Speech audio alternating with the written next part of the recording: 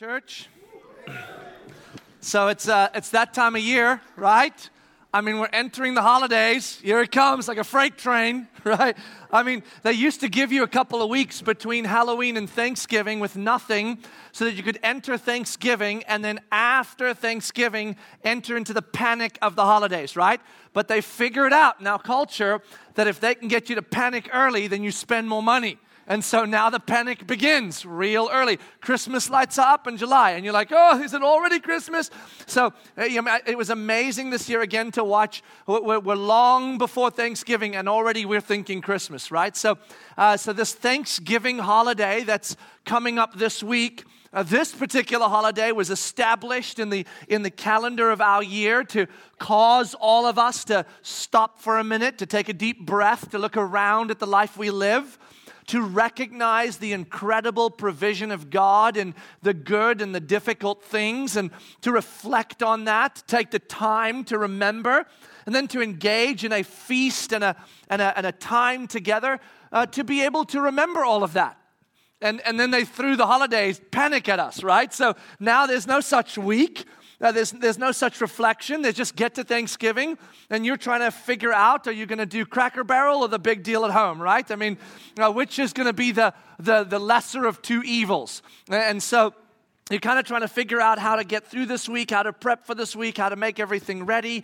And what we're really supposed to be doing is entering into a time of reflection and quiet and gratitude.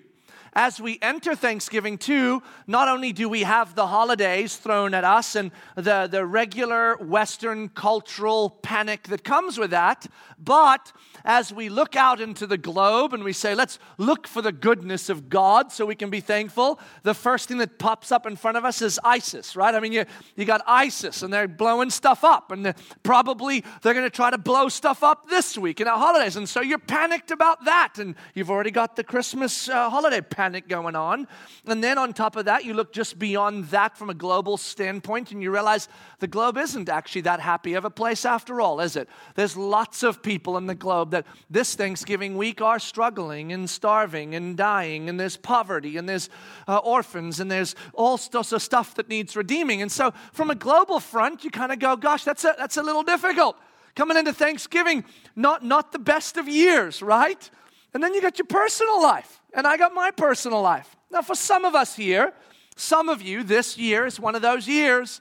I mean, it is as good as it gets, right? I mean, the circumstances are fantastic.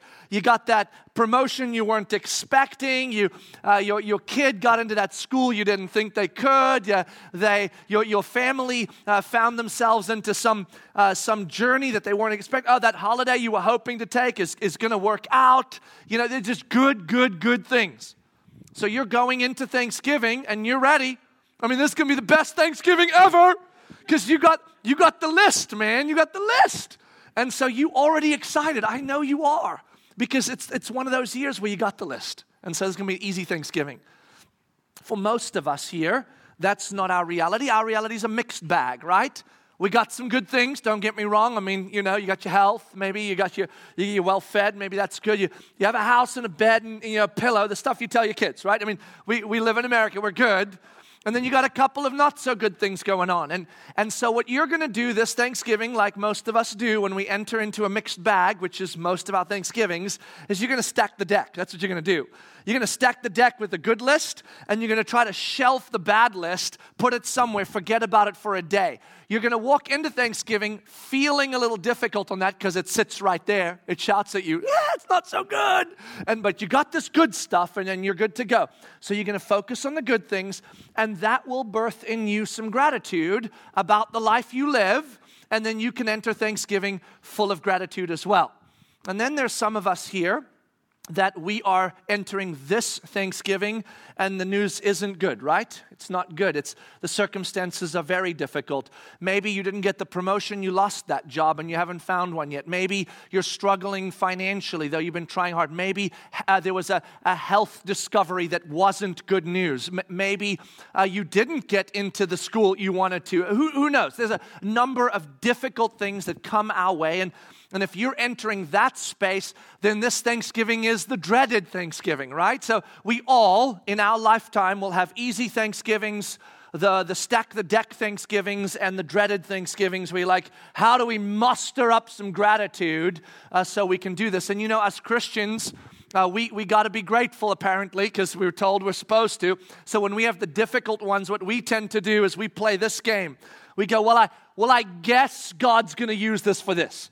Well, I guess this is good because God has some magical other plan that I guess we'll figure out next Thanksgiving. And so we paint our circumstances pink and red and we go, they're not as bad as they look. And then that way we can find some way of extracting gratitude from that circumstance. Because that's the job, isn't it? To extract gratitude from the circumstance. If they're good, anyone can do it, regardless of your religious affiliation or non-affiliation. When things are good, folks, human beings are grateful, okay? So it doesn't matter who you are. You're happy when stuff is good. So good circumstances, easy extraction. Medium circumstances, doable with a bit of work, helps to follow Jesus, right? I mean, you know that. It helps to kind of have a bit of a bigger picture. Hard circumstances, difficult ones. Paint them pink and red. A little pretense helps. And then just make them something that's future good. And you'll be okay. But what if we could enter Thanksgiving and instead of trying to extract gratitude from some circumstance that's good or stack the deck or paint them pink, what if we could transcend that world? What if we could get past that world of circumstance and we could find in this Thanksgiving holiday the true power that exists in the holiday of Thanksgiving, where we as Christ followers can discover a place where we transcend circumstance and extract gratitude, see it born in us, regardless of circumstance, whether they are good, medium, difficult, that we know we can come in and not pretend to be grateful, but actually be genuinely grateful and moved this Thanksgiving despite any circumstance. Is that possible?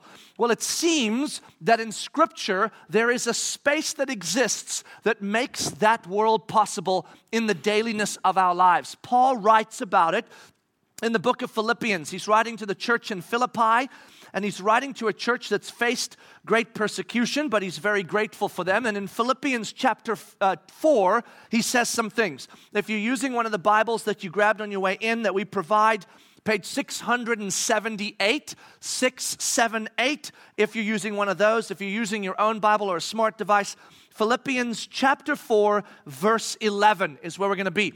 Now, Philippians 4:11, Paul is closing the letter out, and what he's really doing is he's thanking the Philippians for their participation in providing for him. They had sent him some financial provision. He was extremely grateful for it, and so he begins by just saying to them, hey, I want you to know how thankful I am, how much gratitude I have for your participation in providing for me. That's what the context of this little passage is.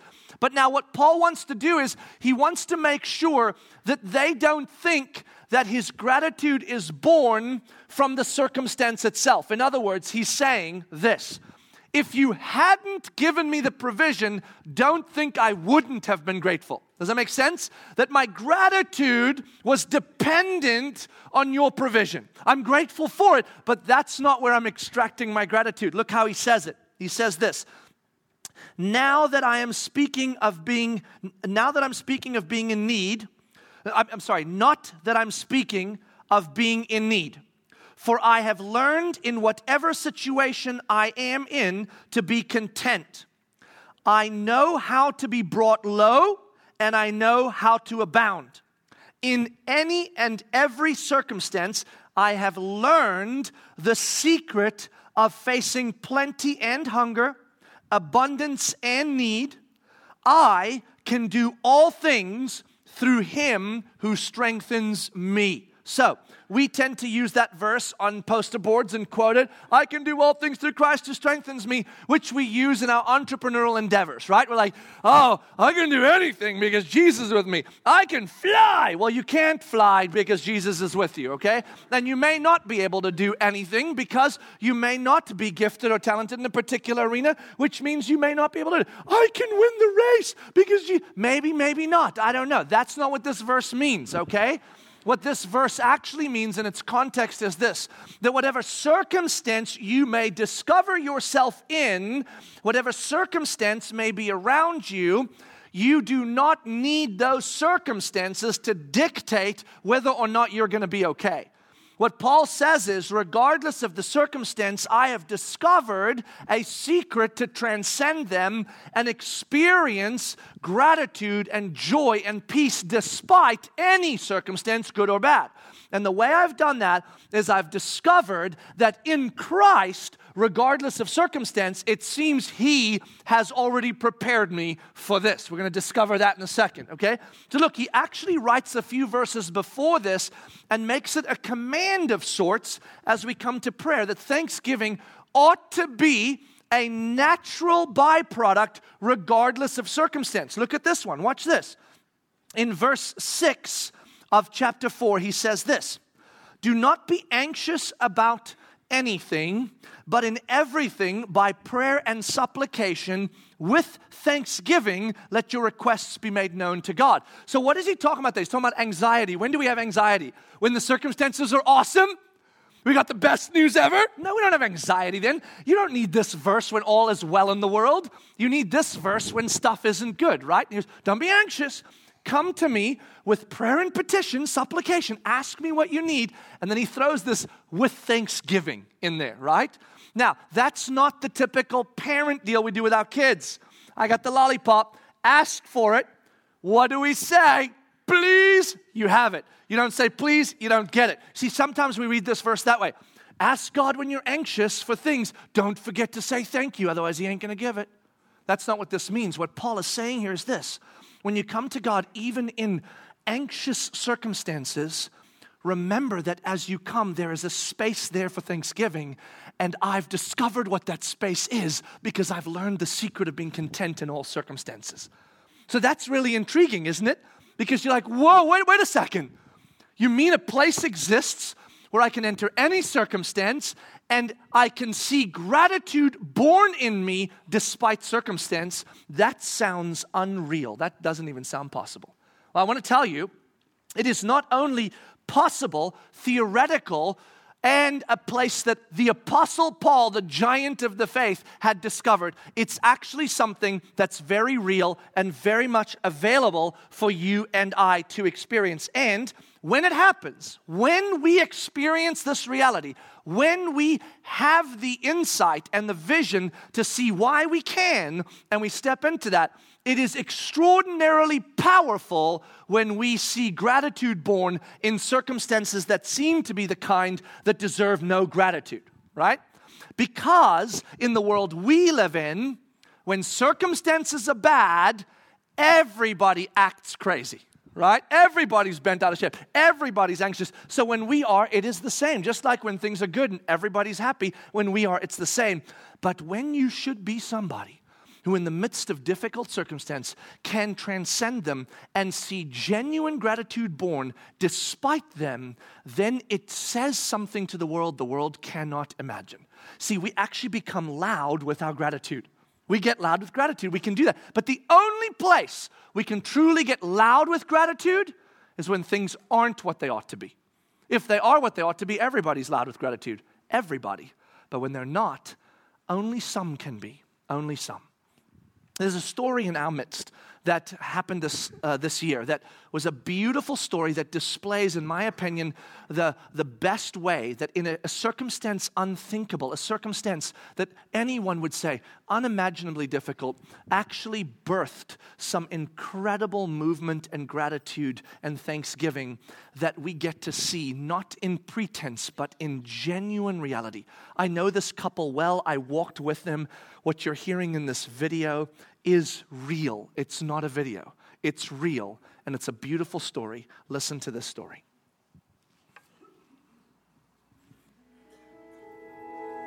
It's been an interesting journey for us.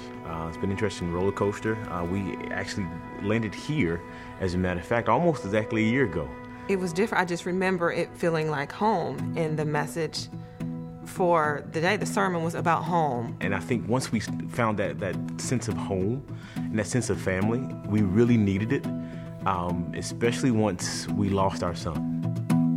Mosaic family is our family, and they've really been there for us, particularly throughout this journey, because it was 4.5 months ago that our son passed away. Our son Christopher, he was 3.5 months old. Once that tragedy took place in our lives, it was something that kind of shook us, I think, for a long time. I mean, even to the point where we're both pumping our fist at God and trying to figure out why. Why would you put us through this kind of pain and suffering? However, I'm so glad that we've had the support that we've had, because there's no way that we would have been able to get through it just by ourselves. And, just having our church family there. Renault was there at the hospital. I mean, just people just showed up and were like, how did you even know? But they were there. And from that moment, not just when he passed away, but afterwards, and meals and prayers, and they just really supported us through this whole season and still supporting us. And I don't even know that it's a season, because it's kind of been that way, at least for me, my entire life. I've gone through some rough things in life, and I think it's almost a way of God's mercy towards me in going through some rough things, because I think had things been easy, I might have a tendency to say, look at me, I did that. I worked really hard and this was me, I did that. It's through trials and hard times that God has shown himself to me the most. And it's through the difficult seasons, and I'm grateful for that, because it keeps me on my knees and keeps my eyes focused on him. And then with losing Christopher, it's, we question God. I ask God, well, why? I don't understand. He actually, I sense the Holy Spirit just really allowed me to see that he gave up his son for me. And I was a sinner. I didn't really, my mind and my attitude was elsewhere. And looking at it that way, I'm like, gosh, I don't know that I would have just given up my son for someone who's rejecting me. Right. He was a baby. He wasn't even 4 months old. He was just an innocent little person. And I'm like, God, how much do you love me that you would give up your son willingly that I could live? I think the one thing that we've always kept in the forefront of our minds is that we still got to serve people, because even our family mantra is really simple. I do something with my son when I drop him off at school, and I'll pound my chest 3 times and I say, love God. And he pounds his chest 3 times right back at me. He says, love people. And I'll make sure he understands that the people is anybody else that's not himself. And so that's what we believe, and we know that we're called to do, and that's to love God and love people. No better way to love people than to serve them. I think it helps people to understand that there's more. It's just there's more to life than just this. And even though there are hard times, like the Bible talks about, when you experience troubles or hardships, it's gonna happen, and we're not immune from it just because we're a part of Christ and we're in the body of Christ. But we have a hope of something more. Hope is like faith on steroids, man. And so we take that and we run with it. But I think because they've seen us suffering well, we've had people who say, hey, listen, as we've watched you, I've wanted to strengthen my relationship with Christ, because I feel like there's got to be something more to this. As we've watched you, I want to know a little bit more about this God that you're talking about. This can't be for no reason. It can't be. Because then I would be mad. I think I would be a little upset. But if there's other people who are gaining a stronger relationship, or even gaining an introduction to Christ through us, which we've found out there are, it's been well worth it. I'm Kwesi, and this is my wife, Chelsea, and we're changing the world by serving others as we suffer well.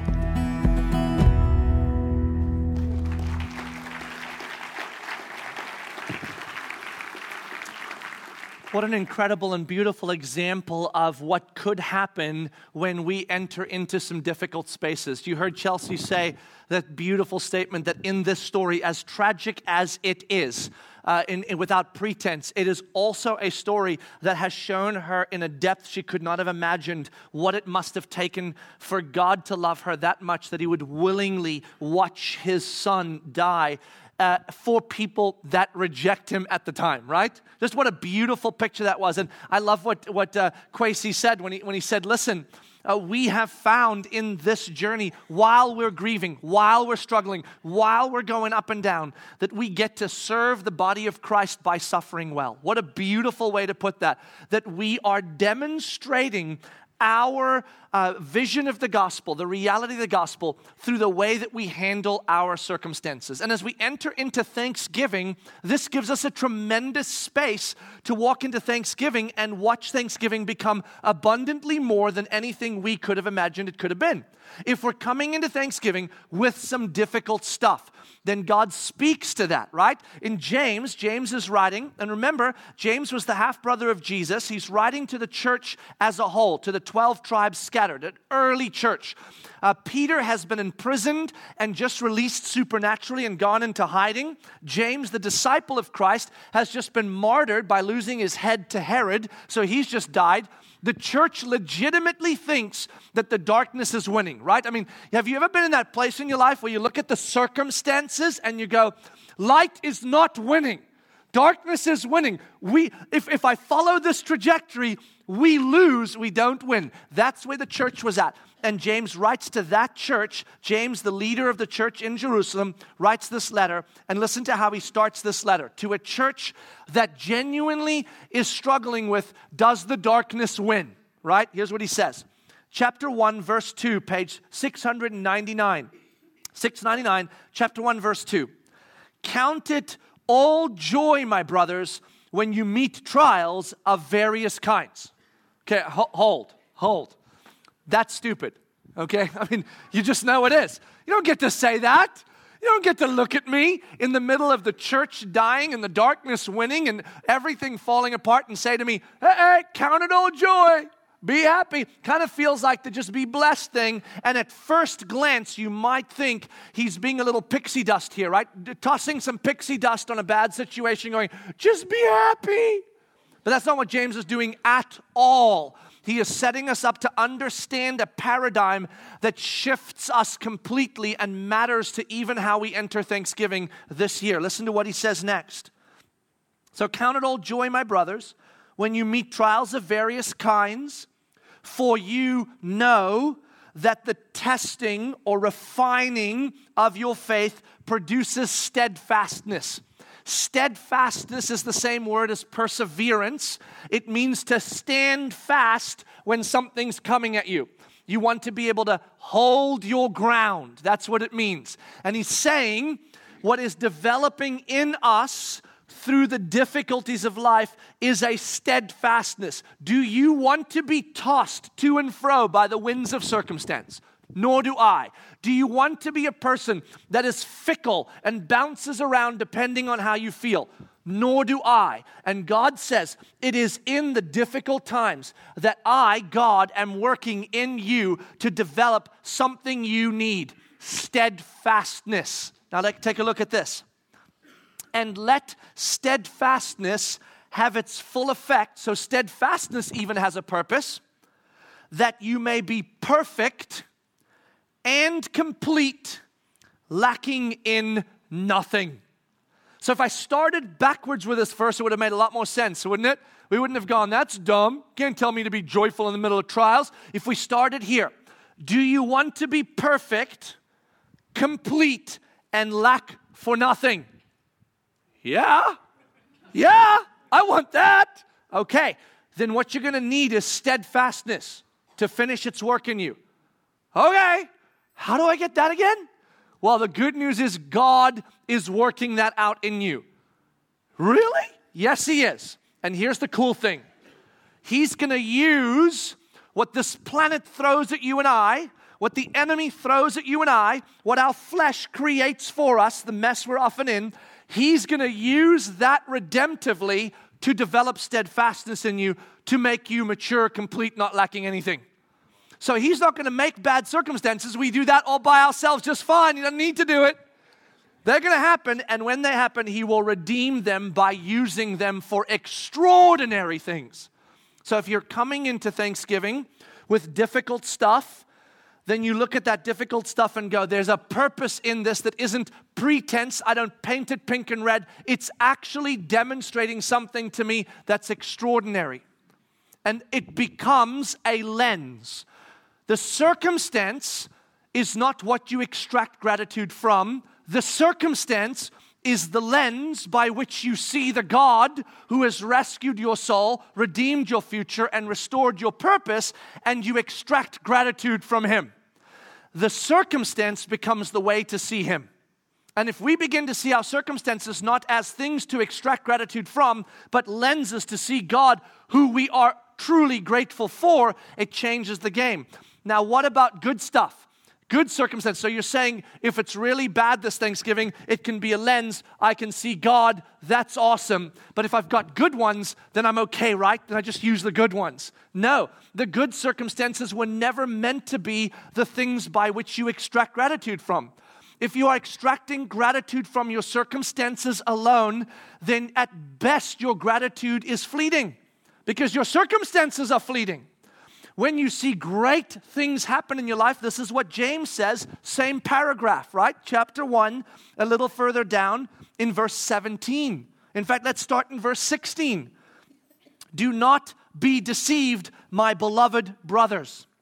Every good gift and every perfect gift is from above, coming down from the Father of lights, with whom there is no variation or shadow due to change. What did James just say? When we are in difficult times, our temptation is to lose gratitude because the circumstances are not worthy of extracting gratitude from. So we have no gratitude. When we have good circumstances, our temptation is to extract gratitude from the circumstances themselves, in which case we are deceived because they are not worthy of our gratitude. Jesus is, and He gave them to us. So He's saying, don't be deceived. If there's good ones, they are nothing but a lens to see the reality of the great work of God, His redemptive work, the gospel. And if they're bad, they don't have to rob you of gratitude. They are a lens to see what God is up to in His promised sanctifying work that He's doing in you to finish the work in you that He began. That is awesome. And so when we begin to understand this paradigm shift that our circumstances do not have to dictate our gratitude. In fact, they ought never to dictate our gratitude. They ought only to be lenses into the gospel, into Christ. Then Thanksgiving transcends the wonder of circumstance. You move from the typical Thanksgiving experience like mine. We sit around the table, the cheesy table of Thanksgiving, right? I know you all love it, but here's the deal. You sit around. Here's why it's hard for me, right? All right, I got 8 kids. I got a solid shot at several of them going, I don't have anything to be grateful for. Do I have to eat this? So you start. What are you grateful for? I don't know. You don't know? You don't know? You want me to roll it out for you? You live in America. You got a bed to sleep in. You got a house and a roof. There are people starving in this world. Maybe you ought to starve for a while. Then you'll have some gratitude. Yeah, and then what does the table turn into? It basically turns into a frustrating experience of people that have a lack of gratitude when they ought to be grateful because they have awesome circumstances, while we as adults, frankly, sit at the table trying to put our bad stuff on a shelf just to forget them long enough to be grateful at the table.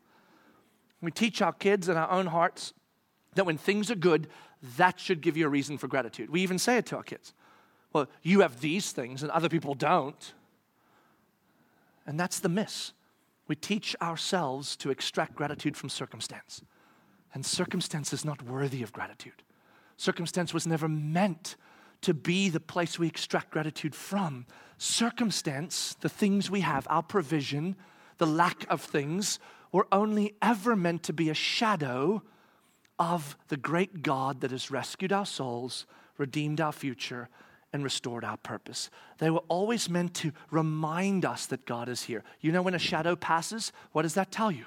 That somebody's there. They are not the shadow. It just tells you they're here. And our circumstances have the power to be the lens to help us remember the gospel so that we will live our lives full of worship and gratitude. Romans chapter 12 gives us a glimpse into this. Romans chapter 12, starting in verse 1, listen to what it says. It says this: I appeal to you, therefore, brothers, by the mercies of God, in view of those mercies, to present your bodies as a living sacrifice, holy and acceptable to God, which is your spiritual worship. So he says this, I appeal to you in view of the mercies of God that you would then worship him, presenting yourself to him. See, our holiness is born, it is the spark from God's love. Do you remember that in that prayer we read from the Puritans? Holiness is the spark from your love, he said, and it is fanned into flame by the continuation of my discovery of your love. We become grateful, peaceful, full of the fruit of the Spirit as we have a better, clearer view of the mercies of God. And the mercies of God are what? Well, the mercies of God is the gospel, the story of God, the redemptive story of God, that we were once lost and he came and got us and now we're fine. And now we are who we need to be. Ephesians chapter 2, if you haven't memorized it by now, you ought to, because I read it about 10,000 times every single year. It's one of my favorite passages, if not my favorite, and a beautiful display of the mercies of God. Here they are, okay? Chapter 2, verse 1, Ephesians, chapter 2, verse 1. And you were dead in the transgressions and sins in which you once walked, following the course of this world, following the prince of the power of the air, the spirit that is now at work in the sons of disobedience, among whom we all once lived in the passions of our flesh, carrying out the desires of the body and the mind, and were by nature children of wrath like the rest of mankind. That is probably one of the best descriptors of who we were outside of Jesus that I have ever read. You know, it's like, it was a giant mess. You hated God. You wanted nothing to do with him. And here's what he did. Here's what he did. But God. I mean, those two words ring in my head every day. This passage, those two words are my two favorite words in this passage, and this is my favorite passage. But God. Thank God for that. Thank God for that. But God, being rich in mercy, so here's his mercy, because of the great love with which he loved us, even when we were dead in our transgressions, made us alive together with Christ. By grace you have been saved, and raised us up with him, and seated us with him in the heavenly places in Christ Jesus, so that in the coming ages he might show the immeasurable riches of his grace in kindness toward us in Christ Jesus. For by grace you have been saved through faith, and this not of your own doing, it is the gift of God. And even your faith, which it says here, by faith through grace, through faith by grace, even your faith was given to you by who? God. How do we know? Hebrews chapter 12, Jesus, the author and perfecter of your faith. Even the faith you brought to the table to match God's grace, to say, here's salvation, even the faith was just a gift. All good gifts come from the Father above all of them. And your salvation is just the most wondrous of those gifts, that he has rescued your soul. Now look at this. He's not done yet. Verse 10, for we are his workmanship, created in Christ Jesus for good works, which God prepared beforehand that we should walk in them. So here's what this passage tells us. He has rescued our soul. While we were dead, he made us alive. He has redeemed our future. Not only has he made us alive, but he will seat us next to Christ so that he could do what? Read it, it's right in the passage. So he can lavish upon us all of the immeasurable goodness that we can yet even not imagine. So he's going to make us alive, saving our soul, redeeming our future by seating us next to Christ, only to lavish his kindness upon us. Who does that? That's insane. And then he bothers to say this, that's not enough. I have restored to you your God-created purpose. You are my workmanship, created in Christ Jesus for the good works that I have prepared in advance for you to do. Do you know that God has prepared you and I in advance for the circumstances that we will walk through? Isn't that insane?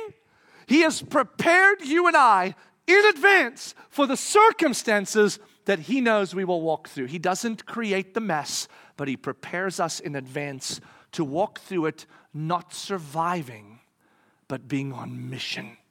Actually making the gospel known, actually imaging Christ, actually making things known about God through whatever circumstances we face.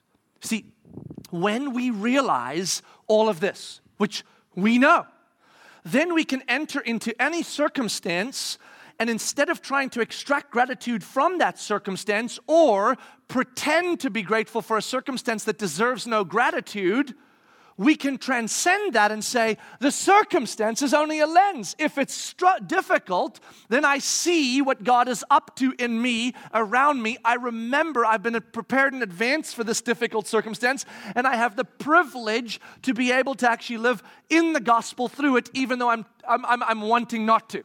God has made me for that. That's incredible. Oh, and by the way, He's also at work in me through it, making me all I need to be for the future, making me complete, making me mature, and allowing me to lack nothing. Wow. And if I've got some good ones this Thanksgiving, I don't extract gratitude from them. I allow them to be the shadow that says all good things are from who? God, who is the provider. And that should shake us to our core. And what great good thing did He provide for us that all those other things are just a shadow of? That He, while we were dead in our sin, came and made us alive in Christ. That He promises an end for us where He's lavishing His kindness upon us, seated next to Christ. And He tells us, while we're on this dump of a planet, we get to make it beautiful because we're redemptive in the very nature of who we are, because He was redemptive and is redemptive and we are His. And we no longer live but who? Christ lives in us. And so we get to make beautiful this mess because we can. And so my prayer for you is this, that each of us this Thanksgiving would enter in not looking to our circumstances to bring us something, but looking to our circumstances for what they were always meant to be, a lens through which we can extract the beauty of God, the wonder of God, the gospel, and out of that extraction and vision of the gospel, that we might there find our gratitude born. Because if it is born from the gospel, from God our provider, then it will not be fickle, it will not be fleeting, it will not come and go, it will not toss us like the wind. It will be steadfast, and it will help us hold our ground. We are indeed rescued. We are indeed restored. We are indeed redeemed. That's Thanksgiving for you. Let's pray.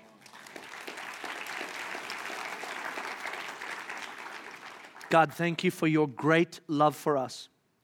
That while we were dead, you came to rescue us.